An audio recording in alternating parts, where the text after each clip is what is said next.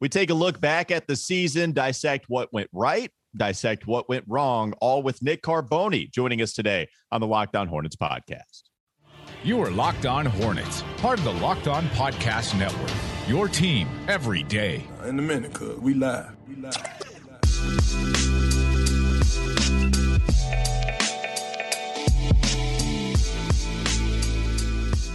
It's Locked On Hornets. We're part of the Locked On Podcast Network. It's your team every day. Thanks for making us your first listen. We're free and available on all platforms. You can follow us on Twitter at Walker Mail, Doug on Twitter at Doug Branson LOH, and the show handle on Twitter at Locked On Hornets. If you are not joining us on YouTube, then you are missing a fantastic picture of our guest, Nick Carboni, today. You can follow him on Twitter, by the way, at Nick Carboni, WCNC. There is a picture of Nick on YouTube right now, giving a seductive look towards the left of the camera, holding the phone to his face on the call, looks like an agent, and it's glorious, very early in his career. Nick, can you explain what that picture is from? First of all, amazing sleuth work by our guy, Doug Branson. When he said he was just going to, quote, find a picture of me, that's not what I expected. But I was working in Knoxville, and it wasn't live. I was taping morning sports when somebody called me. And I thought, wouldn't it be funny if it wasn't live, but I was like, wouldn't it be funny if I picked up the phone right in the middle of taping something?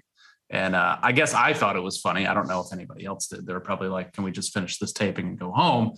But yeah, there's that picture. And I was not willing to pay for haircuts a lot. Then there's a lot of hair. It's too much up there. Did you demand that in your contract with CNC? Like, you got to get me. They haven't paid for a haircut yet. I'm getting one today, but maybe I can. Maybe I'll start invoicing them. Yeah, that's a good idea. I don't mind that. I'm just glad I had an iPhone, because I went flip phone for a long time, guys. What flip phone? Early in my career? Oh man, just a small Verizon one, like a Breaking Bad burner phone, basically. For your side hustle. Yeah. That was actually a drug call that you had. Yeah. A bony burner.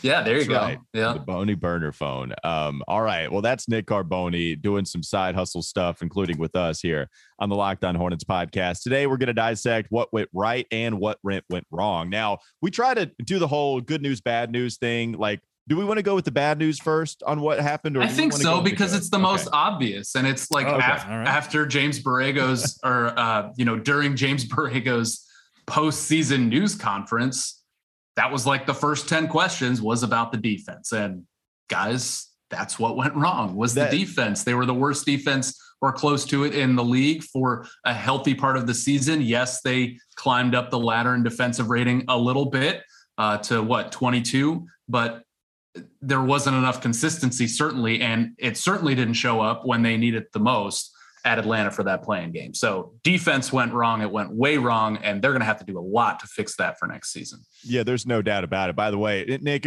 and Doug, if we're going to put a picture up of Nick like that, then we'll just allow him to change the crawl at the bottom and just have to figure, like, we're just going to have to adapt on the fly with what Nick wants to talk about. That's pretty clearly number one, right? I mean, the defense, as far as the overall thing that held back the Charlotte Hornets from reaching any kind of peak success, it had to be the defense. And some of this is because of Mitch Kupchak not addressing personnel the right way. There's no doubt. Some of this can fall on James Borrego for not getting his guys up to play and maybe not having a buy-in on the defensive end, which a lot of that makes up how you are successful as an NBA coach. But some of it is on the players too, just not buying in. At some point, these guys, not even just not buying in, but not giving the effort, like paying attention to detail, not rotating the right way. Miles Bridges and Terry Rozier can't continue to come out after every single game and say, we need to bring it 48 minutes every single quarter and then not do it. And then come out the very next game and say, look, we keep mentioning it. I don't know why we're not doing it, but it's just not happening. I mean, that was the maddening part. It's the fact that you could go on these stretches of good defense, and then it seemed like they just wouldn't do the small things in a half court or get back in transition, and that would have all of that improvement unravel. Yeah, and it's because, I mean, as a team, they really felt firm in their identity offensively. They had over the course of a few seasons developed into a a real kind of Houston Rockets-ian offense of we're going to shoot a lot of threes, we're going to get to the rim pretty consistently, we're going to cut out the long twos, we're going to try to get to the line. And now that the evolution of this season was we're actually going to be a functioning high-pace team and consistently. And so they accomplished all that, and they really established an identity and an offense that was really hard to guard. They just never really bought into, okay, what are we going to be defensively? And some of that was structural, but we saw this team with the ability to guard for stretches this season. So it wasn't impossible. It was just going to be very difficult. It was going to be a huge challenge, and they didn't step up to the challenge throughout most of the season. Continuing the what went wrong discussion, I think Gordon Hayward is one of those things. You know, in the first half, Gordon Hayward really was a big part. We talked about how impactful he was when he was on the court, and even just the Hornets trying to navigate through, you know, some of the minutes where he just wasn't going to help you in the half court. Like he could do a couple of the different things that you needed him to do, and then only plays 45 games. It turns into a disaster once again, the second year in a row where it's turned into a disaster. Nick, it feels like they're going to have to explore all of their options to try to get rid of Gordon Hayward via trade to free up some cap space, because you have to imagine Miles Bridges is going to come back in restricted free agency. Yeah, it's tough because it's kind of like what the Panthers are dealing with Christian McCaffrey. Is it's like, well, when he's healthy, he really helps us. And Gordon Hayward, I think, does that too. But the problem is you just clearly cannot count on him to be healthy, because not only does he go down with a nasty looking sprained ankle, well, then he comes back from it and it kind of causes something else. So, you know, you cannot go into any season counting on that happening. If they somehow find a way to move him and, you know, somebody else is eating some of that contract, whatever. And if he stays healthy for a full season with somebody else, you know what? Cool. He's not going to be an all-star. It's not like you're going to be missing out on that type of player. So I think there has to be a lot of conversation over there about how to try and move him, what kind of the compromise is going to be contractually. It sounds like, I mean, we know that Indiana was interested for a long time in acquiring Gordon Hayward. Does that happen? I know there's the thing out there with Lakers and Westbrook, but, you know, it's really too bad. But I do think that you saw the core of this team kind of move on from him in the last stretch, those 22 games that he missed, and then however many after the one game he played.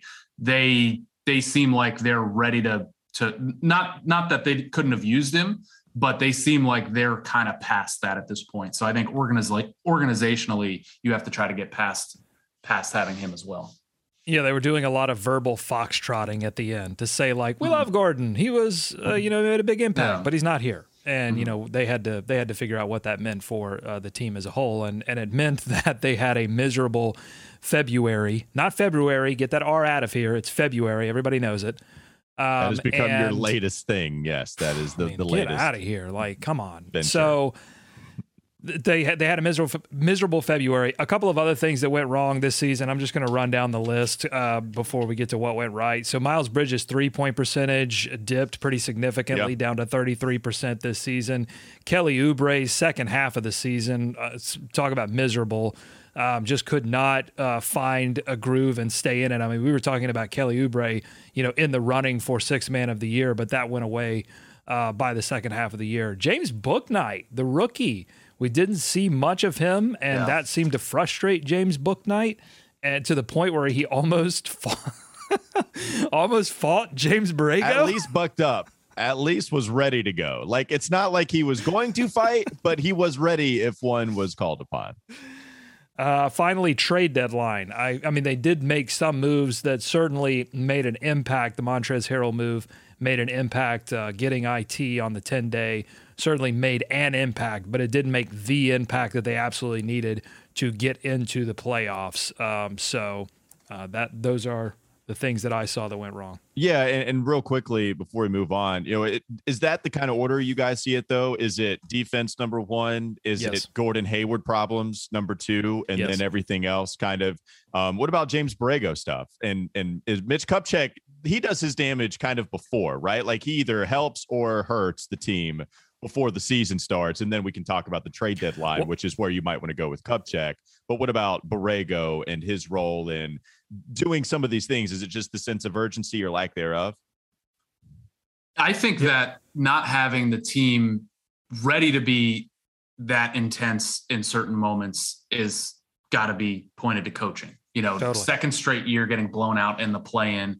It's not the coach's job to play defense all the time throughout the season. He's got to get those guys, like he said after the season, curious about playing defense, whatever that is. They needed to be curious about it before, and that's his job. Yeah. Yeah, and it's important to note, Nick, that you didn't hear the players this season complaining about the game plan. No one's really questioned James Borrego's ability to say, "Here, I've studied the team that we're playing. Here's what we need to do to win. Go and execute it." The players never came out and said, "Yeah, we weren't in the right positions or anything." It was all about that sense of urgency. But that also goes to James Borrego. He's got to get those players ready to play. I'm going to go back and say number one for me is Mitch Kupchak not getting the team that piece. Is it just center, basically? Yeah, it was a center. Okay. It was a defensive rim protecting center. We all saw that was the need, and he didn't go out and get it. Yeah, and that was a problem. And this is, Mason, when we thought Mason Plumlee was coming in, we were good, and then it increasingly actually. I don't know. Hold on now. Again, you're doing a lot of work with the old backup center. We thought Mason Plumlee was backup center, right? Like that's the thing. Yeah. When they made that move for Mason, nobody thought he was going to be the starter. Right. I didn't. Nobody came in and said, "Oh, okay, we're good in the sense that he is going to get 30 minutes a night for us." Like we thought, all right, well, whatever. We get an extra pick from this. We'll eat up Mason's contract. It's not guaranteed the next year. We'll get and he'll be a backup. That's fine. And then he became the starter, and then nobody was good with it. And hell, we've talked about Mason enough. All right, let's get to what went right. Maybe finish up some of the other thoughts about the Charlotte Hornets season on the other side. Have a couple on the Locked On Hornets podcast, and I am 0 for 3. It's unreal. I'm going to try to figure it out, how to make sure we have that transition correct to that graphic. All right, that felt better. I just went with it. I stopped waiting on you to say something. I just went with it, and I felt like I didn't give you the space. That's on me. Look, I'm responsible. That's on me. All right, NBA fans, are you looking for a daily fantasy option for the NBA? Then you need to try the award-winning app Prize Picks. Prize Picks is daily fantasy made easy. I love it. I know you will too, because it's easy to use. You only pick 2 to 5 players and over/under on their projections, and you can win up to 10 times on any entry, and it's just you versus the projected numbers. Entries can be made in 60 seconds or less. It's that easy, and it's safe. Also offers fast withdrawals. You can use the award-winning app on both the App Store and Google Play. What you can do is you can go to prizepicks.com right now. For a limited time, PrizePicks has an exclusive no-brainer of an offer for all of our users. Users get $50 for free if a player in your first PrizePicks entry scores a single point. That's it. But you must use code NBA. That's right. This is an exclusive offer available to Locked On fans. Sign up today and use code NBA, $50 for free if a player in your first Prize Pick entry scores a single point. Also, got to discuss betonline.net. It's your number one source for all your betting stats and sports info. Find all the latest sports developments, league reviews, and news, including this year's basketball playoffs and the start of the Major League Baseball season. It's your continued source for all your sport wagering information, from live betting, playoffs, esports, plenty more. Head to the website today. Use your mobile device to learn more about the trends and the action. Bet online, where the game starts. Let's talk about the positive stuff on the other side of the break. It's the Locked On Hornets podcast on the Locked On Podcast Network. This is Locked On Hornets. So wait a minute. Do we value players that forget plays all of a sudden? I thought we loved LeBron James because he remembered he could cite to you every single play from every game he's ever played in. Now all of a sudden we like players who have no idea what happened on the previous play. I don't think you want them to play scared, right? It's time for more of the Locked On Hornets podcast.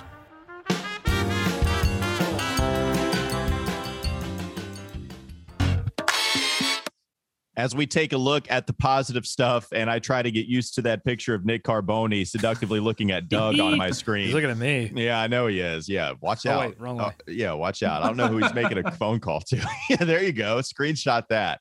I want anybody watching on their phone to screenshot that picture of Doug looking at Nick. What were the positive stuff, Nick? What's a few of the things you think of at the top when you think, oh, yeah, that is something that worked out for the Hornets this season? I'll start with an individual and talk about LaMelo Ball. You're always worried about that sophomore slump, about kind of the game catching up to him, especially after he didn't play college basketball. He came in and had a tremendous rookie year, obviously, but then you're worried about what that next step will look like and when that will come. And I thought it came pretty immediately in terms of some of the things he was able to do early in the season, and then post All-Star break, when kind of handed the keys a little more, especially in big moments. I thought he did really, really well with it. He just seems to be progressing and trending upwards still, which is great to see. Obviously, the play-in game kind of, puts a little bit of a damper on that for now.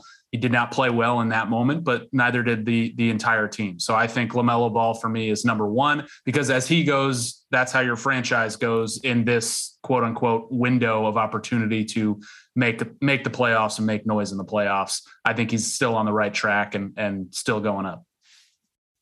Yeah, I mean, number one for me is LaMelo Ball. Absolutely. I mean, he turned into an all-star player and is on his way to becoming a superstar player. His usage went up this season, and it really hasn't peaked. Like, there's more minutes that he can get and more usage that he can get as he progresses with this team. And I know a lot of people were unhappy with some of his minutes this season, but I think they're due to go up next season. Points per shot attempt went way up. Assist percentage went way up. All of those metrics that you use to judge an offensive player, he just skyrocketed in his second year. And in terms of, like, we didn't really talk about LaMelo and what went wrong, but, he's got some things to clean up defensively. He got into too much foul trouble. But I think the things that he has to clean up are generally easier to clean up than like a broken jump shot or something, which his jump shot is not broken. He went through a little bit of a shooting slump at one point this season, but he came right out of it, and he turned into a more clutch player than we saw in year one. That's the thing that gets me so excited about LaMelo's career more than any. It's the fact that shot not only is fine, it's good. I just can't believe that he's a legitimately really good three-point shooter. And Nick, you mentioned the sophomore slump stuff. Like, I thought about that coming into the season too, and it's a good point. I was looking up some stats of some of the other stars that we have in our league, and maybe a second year that didn't quite go on the escalator many people thought. Ja Morant is one. Now he flirted with an MVP conversation point. He's not there now, but clearly an excellent season for him. And you look last year, he increased his points per game by almost a couple in his sophomore year, but his percentage points went down inside and outside the arc. That's somebody that maybe didn't have the type of trajectory that he did in his rookie season. And then boom, I mean, just what a phenomenal season. You kind of go to Jason Tatum too. There were some people a little worried about his trajectory. He increased his points per game as well, but his efficiency went down inside and outside the arc. And it's like, all right, we'll see if he can get back on that all-star track. That just didn't really happen with LaMelo. You had the 1 month, or maybe it was even shorter than that, where he struggled a little bit. But other than that, to start the season, he was fantastic. To end the season, he was fantastic. So LaMelo avoiding that, getting an all-star nod, deserving that, playing better post all-star break after he got past that little bit of a struggle. Like, he was awesome to end the season. So that's fantastic. And then I would think LaMelo's number one. I would think a pretty close second is the emergence of Miles Bridges, because as important as it is to have your lead dog, it's number one for sure. But if you're going to look at a team contending in the Eastern Conference playoffs, winning a playoff series and just getting beyond that, you also need that second banana. And Miles Bridges emerging to be that guy, to at least potentially be that guy, you could argue it's actually a detriment, because he's going to get a lot more money and need a lot more of your cap space. That's actually going to work against the Hornets' payroll. That sucks. But the fact that Miles has that within him, if the three-point shot can come along, he's going to be that much more unstoppable. I think Miles has to be second, Nick. Would you agree? Yeah, I would agree too. And obviously he won the bet on Miles Bridges, and they're going to pay for it. And I think they're going to have to. I mean, keeping that core together, like you said, those two players together is how they're doing this. They're not doing this by bringing in high price free agents left and right and making the moves for the top superstars. They're trying to grow their superstars, and they've done a good job of growing two of them here at home. Maybe not two superstars, but one potential superstar and one potential all-star is a really good place to be right now if you're the Charlotte Hornets, and they're both obviously still very, very young. So that is promising, and that is certainly something that when you talk about James Borrego, yes, we talked about how bad the defense was, but in terms of internally developing these players, you've got to give him some credit there, and you've got to give these players credit. I mean, Miles Bridges came out with moves this year that I hadn't even seen flashes of last year. I mean, some of the finishes he made, obviously the 3-point shooting needs to be better, but some of the things he did this year, as James Borrego put it to us, caught a lot of people in the building by surprise. And I think Miles Bridges took pride in that. And I can only see him working just as hard, if not harder, to get better under this new contract, whatever it is. Yeah, Nick, you also have to credit Terry Rozier, who is on my list of things that went right this season. He brought everyone together in the offseason and really, I think, helped foster that core and that internal development. I don't know if Terry Rozier is long for this organization because I think he's played well enough that he could be someone that if you needed a little bit more financial flexibility, that is movable because his clutch offense is just off the charts. He's a certified gamer. He got the certificate this year. I sent it through the mail, first class, post office. Certified gamer. So many moments this season, he was the guy, put the ball in his hands, and he went and knocked down multiple shots in the fourth quarter to either extend a lead or get a lead in the fourth quarter. Just loved watching Terry play this season, and I think he, whether he's with the organization next season or not, I think he will hold a special place in my heart for bringing this core together. What do you think, Nick? Is Terry something that went right for you as well? Yeah, absolutely. He signed a fairly healthy contract extension and for the most part lived up to it, I think. I mean, I don't think anybody expects Terry to be a perennial all-star, but he's a guy that came in and there were a lot of questions about him since day one, and he's answered them along the way and has shown leadership for this team too. And I think he's somebody that I see, putting a lot of effort, on both ends of the floor. He might not be the best defender, obviously, but I feel like he brings the energy to this team just about every night he's on the floor, and he might be expendable and he might have to go, or he might have to be conversed about in those conversations, but he's done a lot for this franchise in the last few years. Yeah, I mean, talking about Terry, we can get to this when we do the player capsules and stuff, but him being a leader, him kind of being a friend and leader with these guys, being someone, when you heard him talk at the end of the season, his exit interview was all about wanting those younger players, his younger brothers, as he called them, trying to get them to the playoffs. He wanted it for them badly. And I think that's cool. And one thing I'll say that went right with Terry as well, there was a real threat that the 2-point percentage the year prior was an outlier. Did it again this year, which is awesome, right? Like that was a real scare. And he came back, hit his mid-range quite a bit, had some nice moves inside the 3-point line. So I was really happy to see that. And I don't think we saw the second half of the year fade like we did last season. And I think credit to LaMelo, for taking some more responsibility this season for the offense. So Terry probably had a little bit more obviously disappointing performance in the play-in, but through the, back half of the season, I thought it wasn't as big of a slide. We can't get out of this segment without talking about PJ Washington, because a lot went right for him in a year where a lot changed. And it's funny because that's really polarizing for people. Me, I completely watch the agree games. with you. I mean, watch the games. I am wholeheartedly. He was better offensively in less minutes. He did eventually regain a starting role, but played a majority of this season on the bench after being a starter for a lot of the previous season. But his points per shot attempt went way up. He was much better offensively, I thought.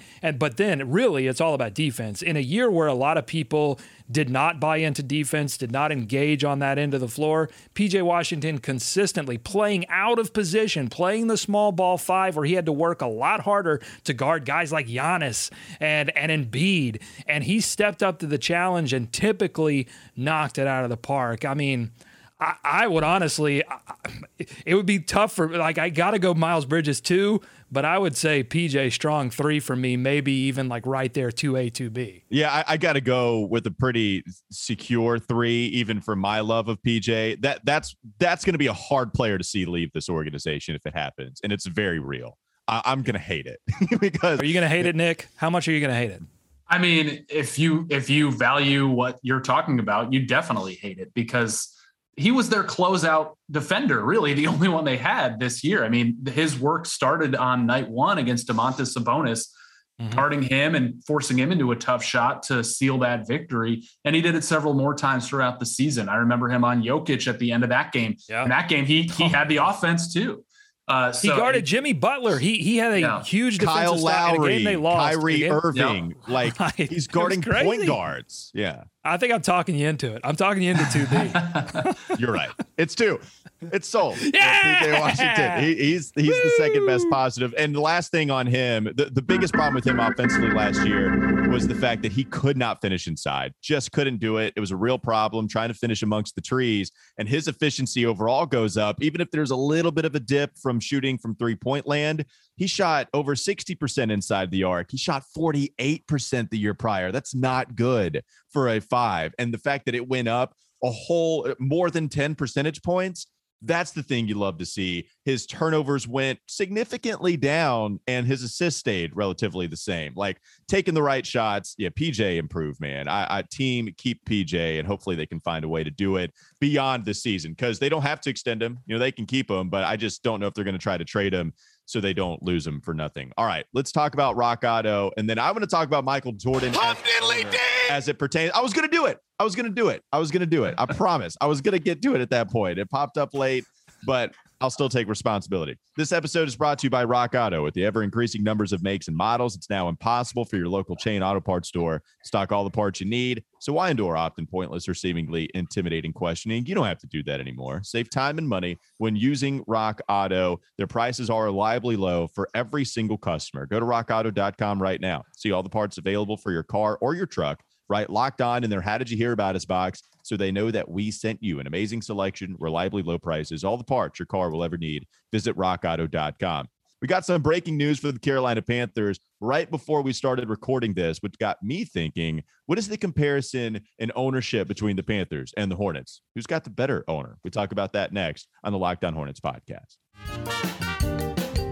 This is Locked On Hornets. 10, Al Jefferson. 9, Anthony Mason. 8, Gerald Waller. 7, Baron Davis. 6, Dale Curry. 5, Glenn Rice. 4, Muggsy Bogues. 3, Larry Johnson. 2, Alonzo Mourning. Nice.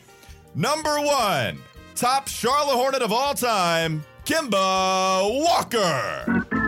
Woo! Thank you, everybody. The list is done. It's time for more of the Locked On Hornets podcast.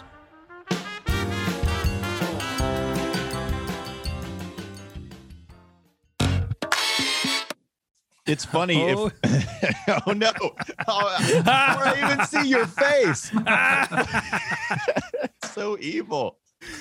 Why is it so for evil? the listeners, I see Walker cannot see what's in preview. He can only see what's in program, meaning what's about to go on the screen. It's a dirty trick is what it is. Right. And so I just went ahead and had the NBA draft lottery simulator ready to go out of the break. I've got it. I want to get through it quick because I know you want to talk about Tepper and Jordan and all of that great conversation.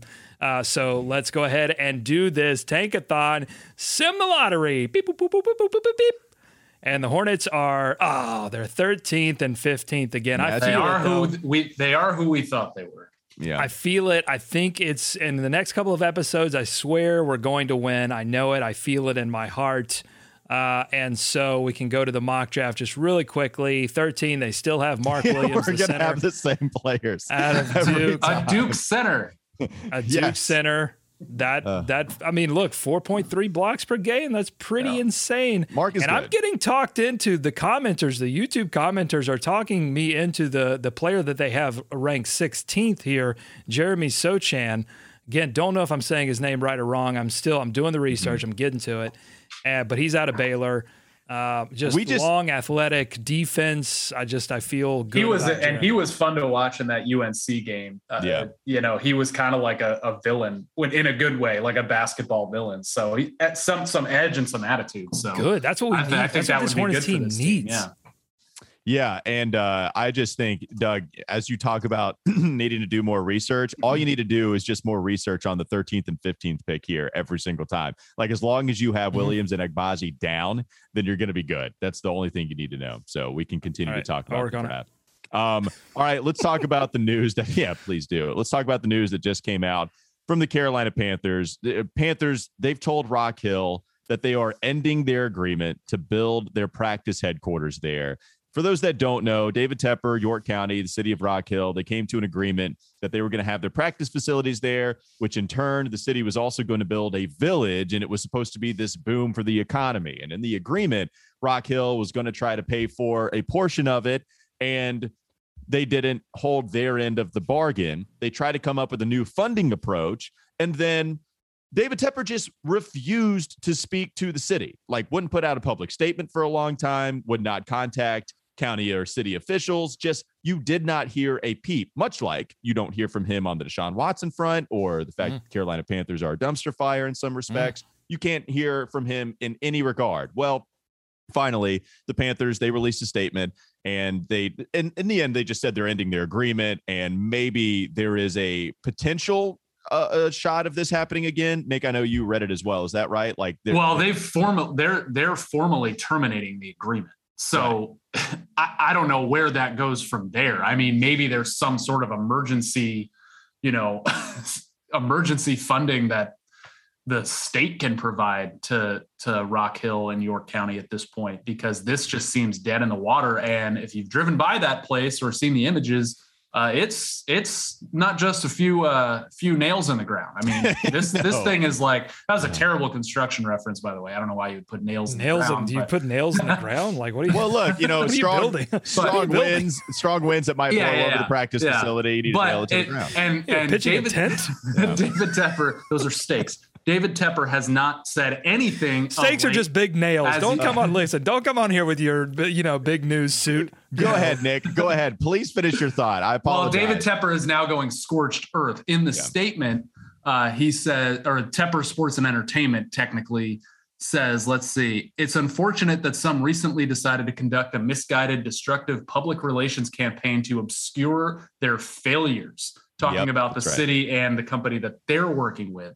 And they're formally terminating these previous agreements. So this is bottom line, it's a disaster. And I'm not like a huge Carolina Panthers fan, but just from the outside, like Tepper and the Panthers have been in a lot more negative headlines than positive headlines. And on the other side, Michael Jordan, owner of the Charlotte Hornets, I feel like has been, both from a PR perspective, but also from an organizational perspective, have been in a lot more positive headlines than negative headlines. And this is the thing, to try to transition this, because this is a Hornets podcast, right? Like, in the city, there has been so much talk over the past decade of how truly awful an owner Michael Jordan is in a lot of different fronts. But I think a lot of that, and you can correct me if I'm wrong, but a lot of that has been really focused on the operations side of things, right? That Michael would meddle in basketball operations. He wanted to draft certain players over a Rich Joe or over anybody a part of that decision-making process. And that was more of the focus. I could talk about MJ all day long. I'm trying to shorten this up.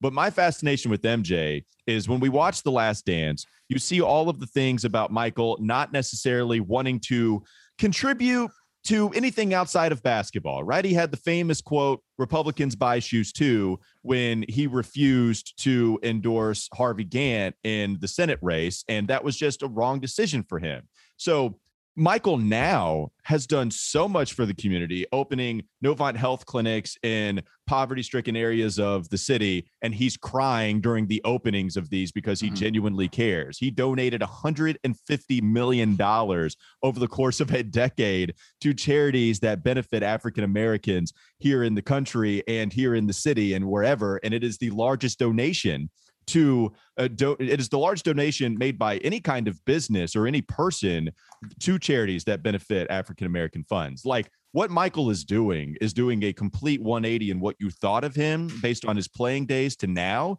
And here he is, where I do feel like he's allowed Mitch Kupchak to take more control over personnel decisions. I'm not saying MJ is completely out of it. I'm saying that I think Mitch Kupchak does have a pretty decent amount of control, certainly way more than Rich Cho ever had. All of this to say, like, there is pretty clearly leaps and bounds a better owner here in the city with Michael Jordan, and it is a dumpster fire. Like, David Tepper is a real problem.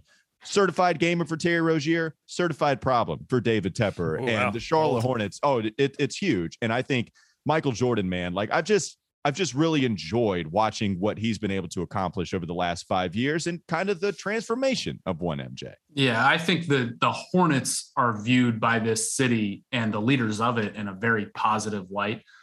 Like you said, a lot of it is just basketball operations related. They have shifted their draft philosophy. Sure. I'm not sure he's shifted his luxury tax philosophy just yet. We'll see if they get to that point where he always said, okay, then I'll go over it. We'll see how he reacts to that moment. But, I credit Fred Whitfield and the people that help him run that organization with absolutely keeping it a contributing part of this city, a kind of cohesive and collaborative part of this city, where you can't really say the same for David Tepper at this point. It's a total 180 flip from, I would say, 5-10 years ago. Yeah, it's insane to me how much it's flipped. In fact, when you talk to people now and someone says, mentions like Michael Jordan being a bad owner or saying, he's meddling, I feel like it's a great marker of someone who's not paying attention to what's currently going on. And I couldn't have said that, again, 5-10 years ago. They would have had, even if they weren't even paying attention, they would have had somewhat of a point. They don't have that point anymore. And I think that's a positive thing for the organization overall. Yeah, it is. And just to see, how this has all come down for Carolina. And look, I'm not saying that York County didn't have any fault in this. You can't agree to it if you can't back it up. And they just couldn't come up with the bonds that was supposed to fund their part of that agreement. And, I talked with Brandon Guffey, who is on the council over there for York County, and he was discussing, look, I understand Rock Hill was wrong for this. Now, the county also sent him out because he wasn't a part of the initial agreement, so he could easily dodge those types of critical questions right to his face. And hey, decent PR move. I'm not mad at it. But he was saying, look, I understand people's point of view that want to blame the county for agreeing to this. 100%. I get that. But now the citizens are going to struggle and it's going to be a detriment to the citizens of this. Whoever's right or wrong, let's try to figure out something. And at that time, it's an awful look for a $16.7 billion net worth dude, the richest owner in the NFL, to say, it doesn't matter. I'm just not going to say anything. He could have come out with this public statement a month ago. He could have just ended it there, but it takes him this long to put out whatever that was to try to blame the city. And, it's just so different. Well, just like Nick said earlier, if you're going to put some nails in the ground, you got to go out and buy some socket wrenches, tools. Yeah. You got to put some screws in there too, Come on. Why not? All right. That's maybe they were doing it wrong. Maybe that's why this whole thing fell apart. I think that's probably it. Or David Tepper, look, at that point, I don't blame him. What? You're trying to nail this concrete structure down with nails? Doesn't make any sense. I don't even blame him. That's Nick Carboni. Carpenter also works for WCNC, joining us here on the Locked On Hornets podcast. Please follow him on Twitter at Nick Carboni, WCNC, covering everything, including the Charlotte Hornets here in the city of Charlotte. Nick, it's always fun, man. I want to put this picture up. I hope your camera doesn't work next time. So I think we just ditch the camera and go with that photo. I agree. I'm glad you're on board. That's what we'll do. That's Nick Carboni joining us. Thanks to you as well for joining us here on the Locked On Hornets podcast, listening to us, making us your first listen every day. Now make your second listen Locked On NBA. Locked On experts covering the biggest stories around the NBA every Monday through Friday in less than 30 minutes. It's free and available wherever you get your podcast. Have a great rest of your day. We'll be back with you tomorrow.